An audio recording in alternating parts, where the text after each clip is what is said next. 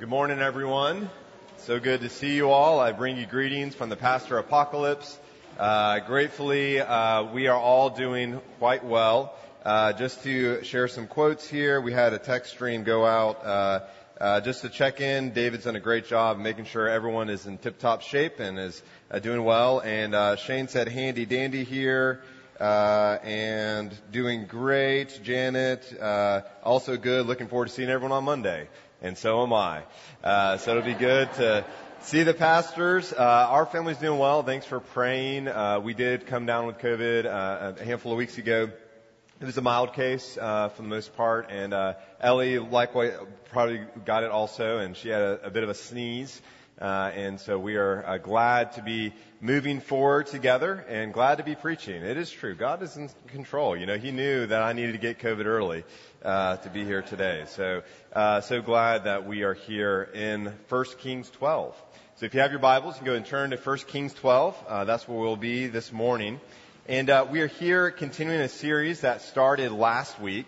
That's last week. And I want to just share a few things before we get started into the text. Now, the sermon series is Kingdom in Conflict. And this assumption here is that there is an inherent kingdom conflict between God the King and His kingdom and the kingdoms of this world. And this conflict happens when the kingdoms of this world are in rebellion against God the King. Now, we see this conflict begin in Israel at the very inception of the kingdom. God the King delivered the people from Egypt, from slavery in Egypt. He led them through the wilderness for a number of years. He fed them food. He gave them drink. He was gracious and good to these people. He showed Himself a glorious, kind, and loving King. And yet the people of God were divided in their devotion. You see, the people of God should have seen His goodness and kindness, God's devotion to His people, and responded with devotion to God, an undivided devotion, a commitment to His kingdom and His glory. You see, what God was doing with this nation was He was raising up this nation that they would then become a light for the nations, that God's salvation would reach to the end of the earth. And though God was their king, the people asked Samuel to appoint a king who would judge them like all the other nations. Now, this displeased Samuel, but the Lord said, obey the voice of the people and all that they say to you, for they have not rejected you, but they have rejected me from being king over them. Now, to be very clear, God was not against the concept of a king to lead the people of Israel. They would eventually have a king. God gives instructions about what that king ought to do, how he ought to read God's word and remain humble and submit to God the King. But they were not to have a king like the other nations. The rest of the nations have kings and kingdoms that are in rebellion against God and His word. And if Israel was to have a king, he was to be humble. He was to submit to God's word, read it regularly. He was to not lift his head above his people in pride.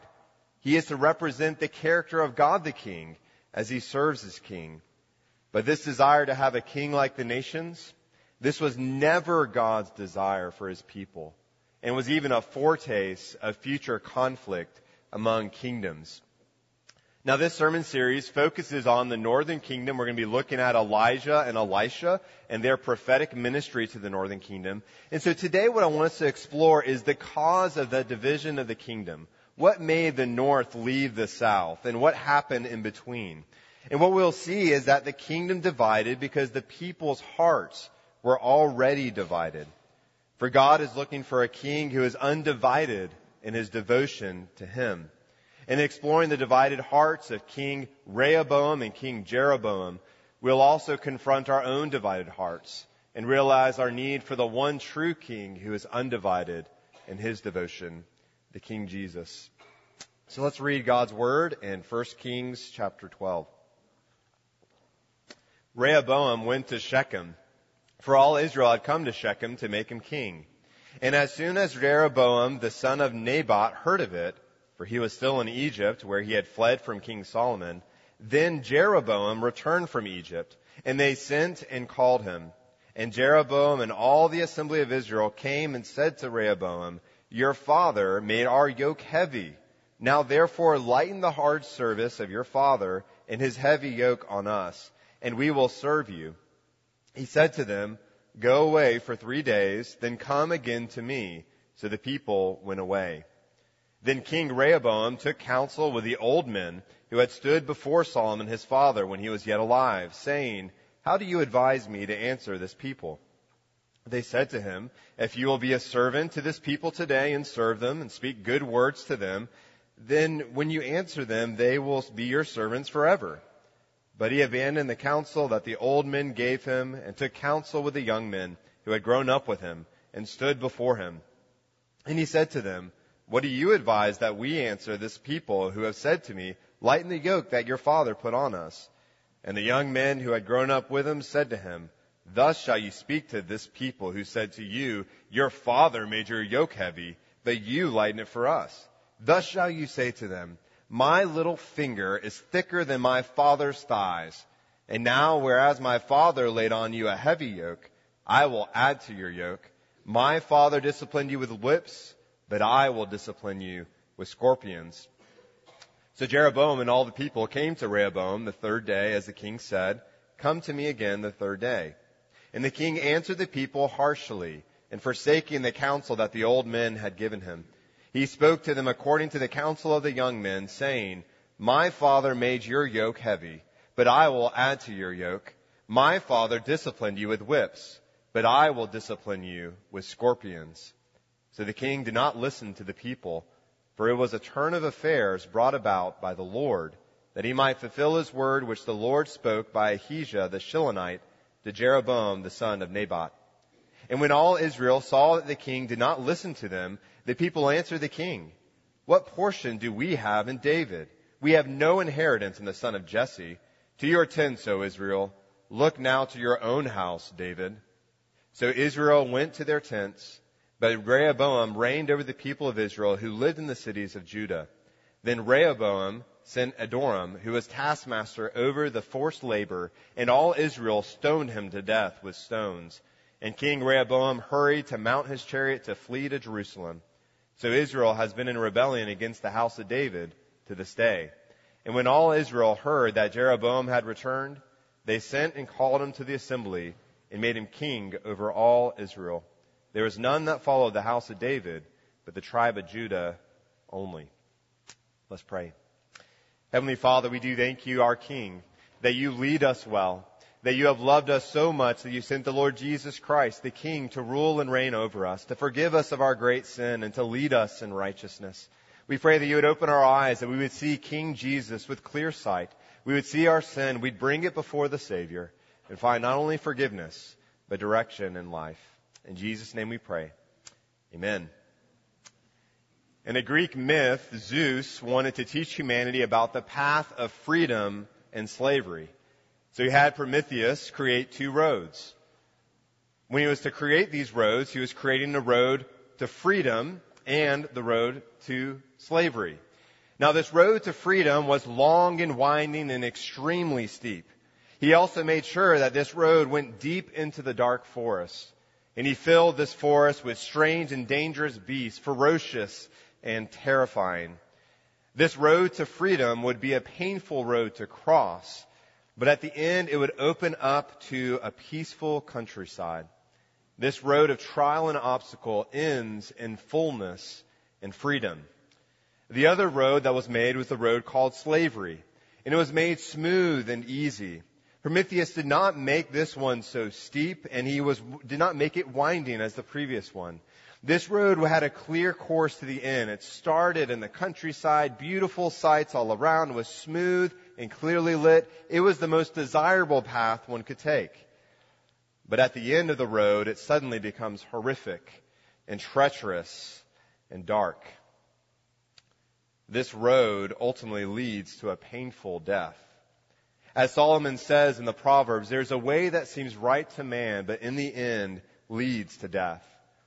You see, the book of Kings is a book that clarifies these 2 roads of freedom and also slavery. And the kings are able to choose one or the other. Will they choose the road of freedom, the road of covenant faithfulness to God the King, or the road of slavery and faithlessness? When the king chooses covenant faithfulness, they may face great hardships. There may be enemies that come against them, but the Lord himself is with them and carries them through with deliverance and freedom. But when the king chooses the road of slavery, though it seems like a well-charted path, though it seems easy and desirable, it leads to chaos and even death. In this text today, the path is put before Rehoboam and Jeroboam. Will they choose the way of life or the way of death, the way of freedom or the way of slavery? With Rehoboam, the path set before him is the path of servanthood or selfishness. In 1 Kings 12, Rehoboam is installed as king. He establishes his kingdom up north in Shechem, and he goes up to the northern kingdom, and when he goes up there, he goes to a people that are a bit disgruntled, burned out, exhausted. You see, Solomon recruited many from the north to hard labor in building the temple and also the palace. The task was great, and Solomon worked these people ruthlessly that they might finish the projects. Jeroboam was recruited to oversee the forced labor. Now, Jeroboam was considered an able, competent leader, industrious in every way. He's the type of project manager you would have on your team. Jeroboam flees to Egypt because of a dispute that he had with King Solomon. And when he finds that Rehoboam is now installed as king, he returns to King Rehoboam to make a request. In 1 Kings 12:3, you can look there right now, we read that Jeroboam and all the assembly of Israel came to Rehoboam and made this request. He says of Solomon, "Your father made our yoke heavy. Now therefore lighten the hard service of your father and his heavy yoke on us, and we will serve you." He said to them, that is Rehoboam, "Go away for 3 days, then come again to me." So the people went away. You see, leadership often requires some difficult decision making. Trust me, all the pastors have experienced that in this whole season of the coronavirus. Some huge decisions have massive implications for many different people. Rehoboam understands the weight of this question that he's asked, so he pulls away to consider his response. In our fast-paced society where decisions need to be made right away, where action needs to be taken, we have very little room for pause. And so it's commendable that Rehoboam begins by waiting to respond. He wants to make the right decision, and so he pulls away and looks for advice. It's also commendable that he does seek advice, that he seeks the counsel of other people. Because so often in leadership, there can be this vision and this idea of leadership that a leader is one who is in the clouds. A leader is someone that goes up the high mountains, up to the clouds to see and hear from God himself. And this one leader knows it all, is able to communicate it clearly, and he comes down from the mountain and tells the people what to do. But you know, this assumption of leadership assumes that the individual can see clearly, and all that he needs is just God. But God has put leaders in covenant community. He has brought us in the presence of other people that help us see more clearly the problems and opportunities before us. And so leadership decisions are best made around a table with God's people and God himself. You see, if Rehoboam believed this, then he would have done what he just did. And that is bring others to the table. So who does he bring to the table? Rehoboam first brings the elderly in the community. Now, this is another good thing that he does here. When he invites the elderly to his table, he's inviting wisdom to his seat. He is calling these elders who have experienced longer periods of time than he has, who have been through the ups and downs of life, who know about interactions between people, who have learned a lot. These elders are the people of Psalm 71 that says, the Lord has taught from their youth up until now. And these elders and the older believers in the community are called to declare to the younger generations the wondrous works of God and his ways. And so it's good that he approaches the elders, because so often the youth want to stand on their own 2 feet. The youth want to pursue the latest and greatest rather than the old, worn-out advice of the curmudgeons and the old people over there. But Rehoboam asked the elderly first. This is commendable. The elderly advised him, if you will be a servant to this people today and serve them and speak good words to them, then you answer them, then they will be your servants forever. In other words, these elderly men say that God has called you to lead in a way that serves. You are not meant to be served, but to serve. And this could have meant for Rehoboam that he gives less work. Possibly he gives greater clarity and direction as to what the people are to do. Maybe he is to train them about better competencies to be more skillful in their labor. But whatever this task is, he was clearly called to support the people in their work, and most likely to lighten the load of their labor. All of this, what was required of Rehoboam, was to see the people that he served, to hear their hardships, to see their needs, and to do whatever they need to be supported and empowered to work. He is also advised to speak what is good. This could mean that he was supposed to give them what they asked, but it could also mean that he was meant to respect them in his words, speak to them in a way that respects their dignity, that honors them as people made in God's image. Do this not only in your manner, but also your message. If he decided to serve the people, they would in turn serve him with fruitful and faithful labor. You see, when people are valued and cared for, they often are more motivated to work hard, to contribute to the team, and therefore to accomplish better things together. But instead of following the advice of the elders, he went to his buddies. Rehoboam listened to the counsel of his friends, and the Proverbs tell us that a true friend actually gives earnest counsel. But Rehoboam's friends are not true friends in any way, for they only appeal to his lust for power. They only stroke his pride. The friends of Rehoboam simply tell him, don't serve the people under you. Look at verse 8. It says that he abandoned the counsel of the old men, and he gave in to the counsel of the young men who had grown up with him, who stood before him. He said to them, what do you advise that we answer this people who have said to me, lighten the yoke that our father has put on us? They advised Rehoboam, say to them, my little finger is thicker than my father's thigh. This is a euphemism saying the smallest part of my body is stronger and bigger than one of the bigger parts of Solomon's body. Instead of serving the people, he's basically saying, lay a heavier yoke on them, add to their yoke, make it more difficult. My father disciplined you with whips, you discipline them with scorpions. This was a whip that had nails and all sorts of extra things to inflict more pain and harm. Instead of serving the people, his friends basically say, go show off your power. For challenging his leadership, these people must pay. He uses this euphemism, and he basically says, give them harder work and more harmful discipline. Solomon whipped them with whips, but they're about to face a lot worse. This form of harsh leadership, this self-serving leadership, is the kind of leadership Jesus warned against in Mark 10. He says, you know that those who are considered rulers of the Gentiles, they lord it over them, and their great ones exercise authority over them.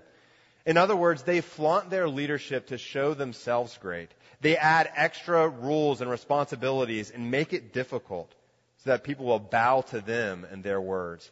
They assert their authority simply to show off their power, and people get hurt in the process. You see, what's interesting is Rehoboam acts like Pharaoh, doesn't he? When the Israelites were in Egypt, Pharaoh laid heavy burdens on them and oppressed them and gave them relentless work to do. When they asked for relief to Pharaoh from this hard labor, he took away the straw to assist them in building the bricks. He demanded twice as much and gave them twice as greater hardship. The oppressed Israelite here then becomes the oppressor. The one who is challenged in labor now challenges other people and brings great hardship. As planned, Rehoboam invites Jeroboam and the others back to share this ruthless news. The load will get heavier with harsher consequences. Look at 1 Kings 12:15. The king did not listen to the people. Why? Interesting. It was a turn of affairs brought about by the Lord, that God might fulfill his word, which the Lord spoke by Ahijah the Shilonite to Jeroboam the son of Nebat. Applying this to our lives, we must see the value of wise counsel. Perhaps the best thing we can do as we go into a new year is not make new resolutions or make a list of things we're going to do differently. But maybe the best thing for us to do is surround ourselves by wise advisors. If you are younger, maybe a youth, maybe in your 20s to 40s, maybe what God is calling you to do this year is to surround yourself with someone 50 and up that has been through life, that can be a mentor and help guide you along in life decisions. Because so often we need other people to speak into our life. So I encourage you to seek out these relationships. If you're younger, invite someone older to a meal and ask about life. Tell them to share their story. Bring your questions before them. And for those that are older, one application we might take from this is that you have much to give to the younger generation. God has taught you over the years, even through your failures. And if you think to yourself, my life is one big failure, I want to encourage you that Paul said, I am the chief of sinners, and yet he invested his life in Timothy and many others, bringing the lessons of life to teach and train the next generation. This way, the older generation will pass on the baton to the next generation. We also must apply this principle of servant leadership in every area of life. Are you following the advice of the elders? Are you being a servant leader? Are you regularly checking in on those under your leadership to see how you can support them and help? Or are you simply making demands? Are you expressing frustration because they're not producing as you wish they would when you have lifted no finger to help? You see, this applies in our home as we disciple our children. Do you know the needs of your children? Do you engage them in meaningful conversation so you can understand their fears, their concerns, their competencies, their weaknesses, and their strengths? Are you mobilizing them to discern God's call in their life? You see, God has called us to do this not only in our families, but also in our work. He's calling us to take our leadership that He has entrusted to us and to steward that for His glory and the good of others.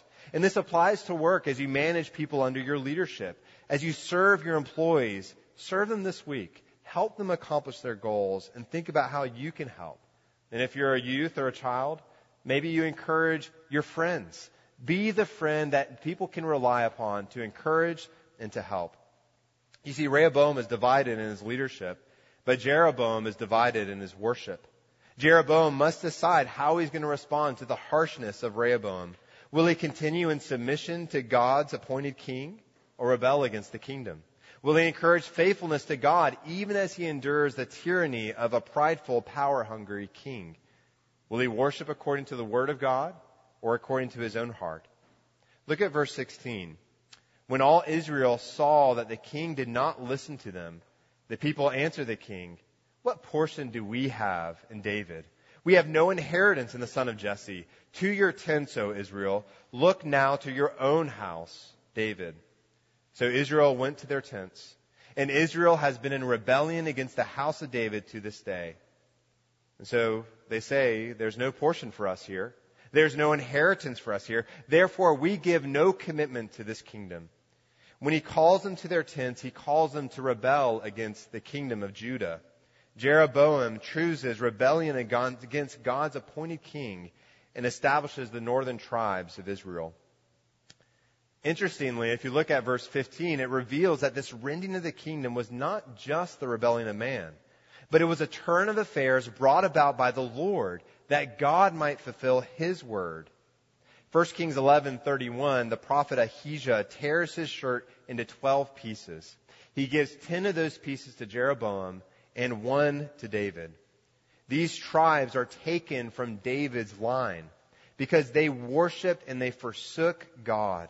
They worshipped the Ashtaroth, the goddess of the Sidonians, Chemosh, the god of Moab, Milcom, the god of the Ammonites. They have not walked in God's ways, doing what is right in God's sight. They did not keep God's statutes or His rules as David, his father, did.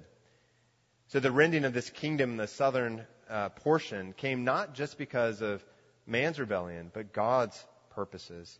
It was a rebellion in worship because Solomon worshipped false gods and followed the ways of the world rather than the ways of God. God divided His kingdom and brought about a whole new kingdom up north. So how will Jeroboam respond? Will he be undivided in his devotion to God the King? Will he be undivided in his worship of the true God? Or will he follow the divided worship of Solomon and Rehoboam? Ahijah encourages Jeroboam in 1 Kings 11. If you will listen to all that I command you and will walk in my ways and do what is right in my eyes by keeping my statutes and commandments, then I will build up your kingdom. I will make a name of you. I will develop this kingdom like the kingdom of David. But the heart of Jeroboam was just as inverted as Solomon and Rehoboam, for he set his heart on his goals and not on his God. He went straight to building his kingdom, his way. He establishes a capital city in Shechem and a defense city in Penuel. But he also is afraid. Instead of trusting the Lord in his heart for the flourishing of the kingdom and following God's kingdom way, he let his fear fill his heart and built a whole system of worship based on this fear. You see, fear, when mixed with misplaced love, can be a recipe for idolatry, worship, and ruin. He says in his heart, now the kingdom will turn back to the house of David. If this people go to offer sacrifices down south in the temple of the Lord at Jerusalem, then the heart of this people will turn again to the Lord, to Rehoboam, king of Judah. They will kill me and return to Rehoboam, king of Judah. You see, he fears that if they worship down south, they will stay down south. They will return to the kingdom of Judah, and this kingdom of his will come to ruins. Everything he sacrificed, all he built up, will be torn down in one worship cycle. His fear of return actually reveals his love of loyalty. He clearly is a king who idolizes his own kingdom and his own work. He cares more about his position as king than God's position as God. He dethrones God in his heart because he wants ultimate loyalty to him and not the true God. He not only builds a kingdom, but a whole worship enterprise centered on his kingdom, so that people will not bow to Rehoboam or the Lord. He makes 2 calves. He puts these calves in 2 temples, one in Dan, one also in Bethel. And these places of worship are to the God who delivered them out of the land of Egypt. But the problem is, these gods are calves, not the true God. He made temples on high places throughout the north for spontaneous worship. He appoints priests that aren't Levites among all the peoples, lowering the standard for worship leadership. He even changed the worship calendar and created a new feast to celebrate the new arrival of this new kingdom as they journey to the new land before new gods. As Ryken notes, Jeroboam was using religion and worship as a means to an end and not an end in itself. It was a useful tool for him to gain political gain and economic control. It was a power play, a money grab. And by using religion in the service of the state, he was keeping people and their tourist shekels out of Jerusalem. And we too worship our work and our state. Here we see how idolatry works in the heart of a person. He has some ultimate goal he wants to pursue. He is afraid that someone might hinder his goal from being realized or accomplished. This love and fear motivates him to devote to do whatever he must do to accomplish his desire. The goal becomes the God. The heart is given over to false loves and is ultimately left a slave chasing the goal no matter what, no matter the cost or the loss. When we consider the divided worship of Jeroboam, we first actually need to have compassion for him and for all those who have left the faith.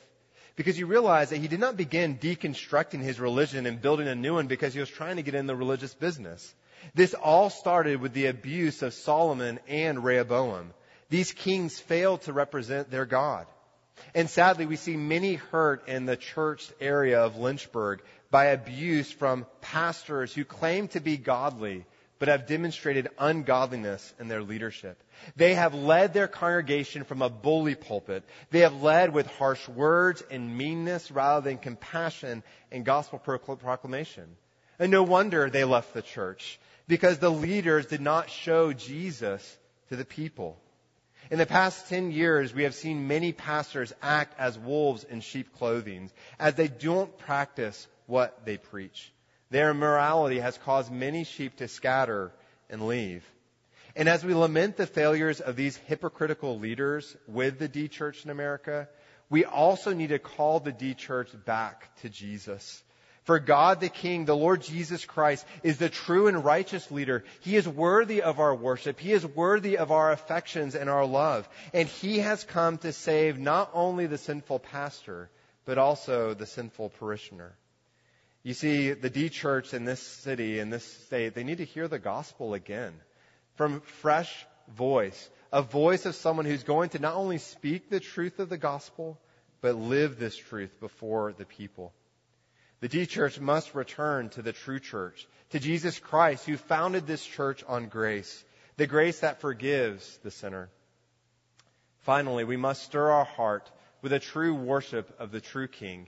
For we are all either like Solomon and Rehoboam, who bring our idolatry into the church, or we are like Jeroboam, who leaves the church only to worship false gods outside the church.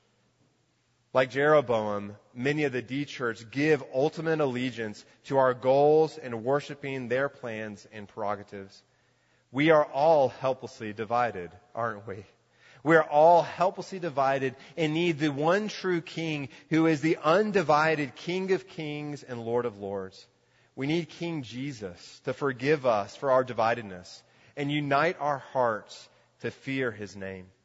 This is why, even though God disciplines Rehoboam for the idolatry of Judah, He has not brought an end to the southern kingdom. He will afflict the offspring of David because of their sin, but not forever. Because as Ahijah has also said in his prophecy, He has given one tribe to the kingdom of David, His servant, so that he will always have a lamp before God in Jerusalem.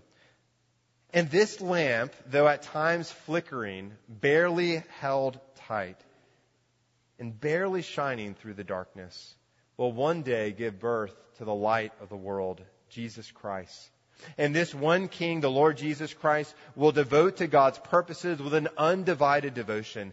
Jesus' light will shine in the darkness, and the darkness shall not overcome it. No sin or temptation ever coaxed Jesus away from God. He was pulled and pried in every direction, drawn by sinful lust of all the people around Him.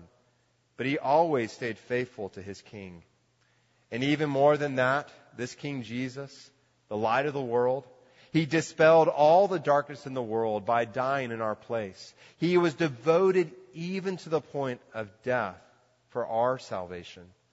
And on that dark day of Good Friday, when Jesus bore our wrath on the cross for our sin, all the sins of all God's divided hearts was buried in that grave, in that dark tomb, left to die. For the people who walked in darkness have seen a great light.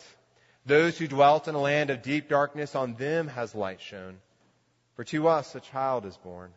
His name is Jesus. To us a son is given, and the government shall be upon His shoulder.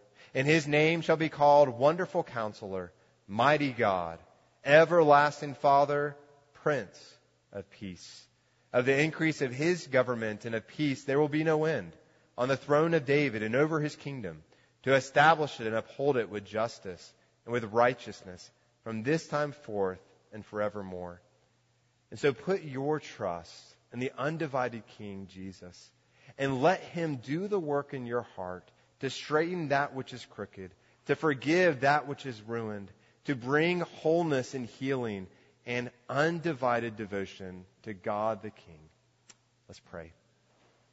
Lord Jesus Christ, the undivided King, we are grateful that for 33 years You lived perfect obedience before God the Father. You were not swayed. You earned for us a righteous record before God. You died for our sin. Help us, Lord Jesus, to trust You and to follow You with a pure worship of the one true God, undivided affections to our God and our King. In Jesus' name we pray. Amen.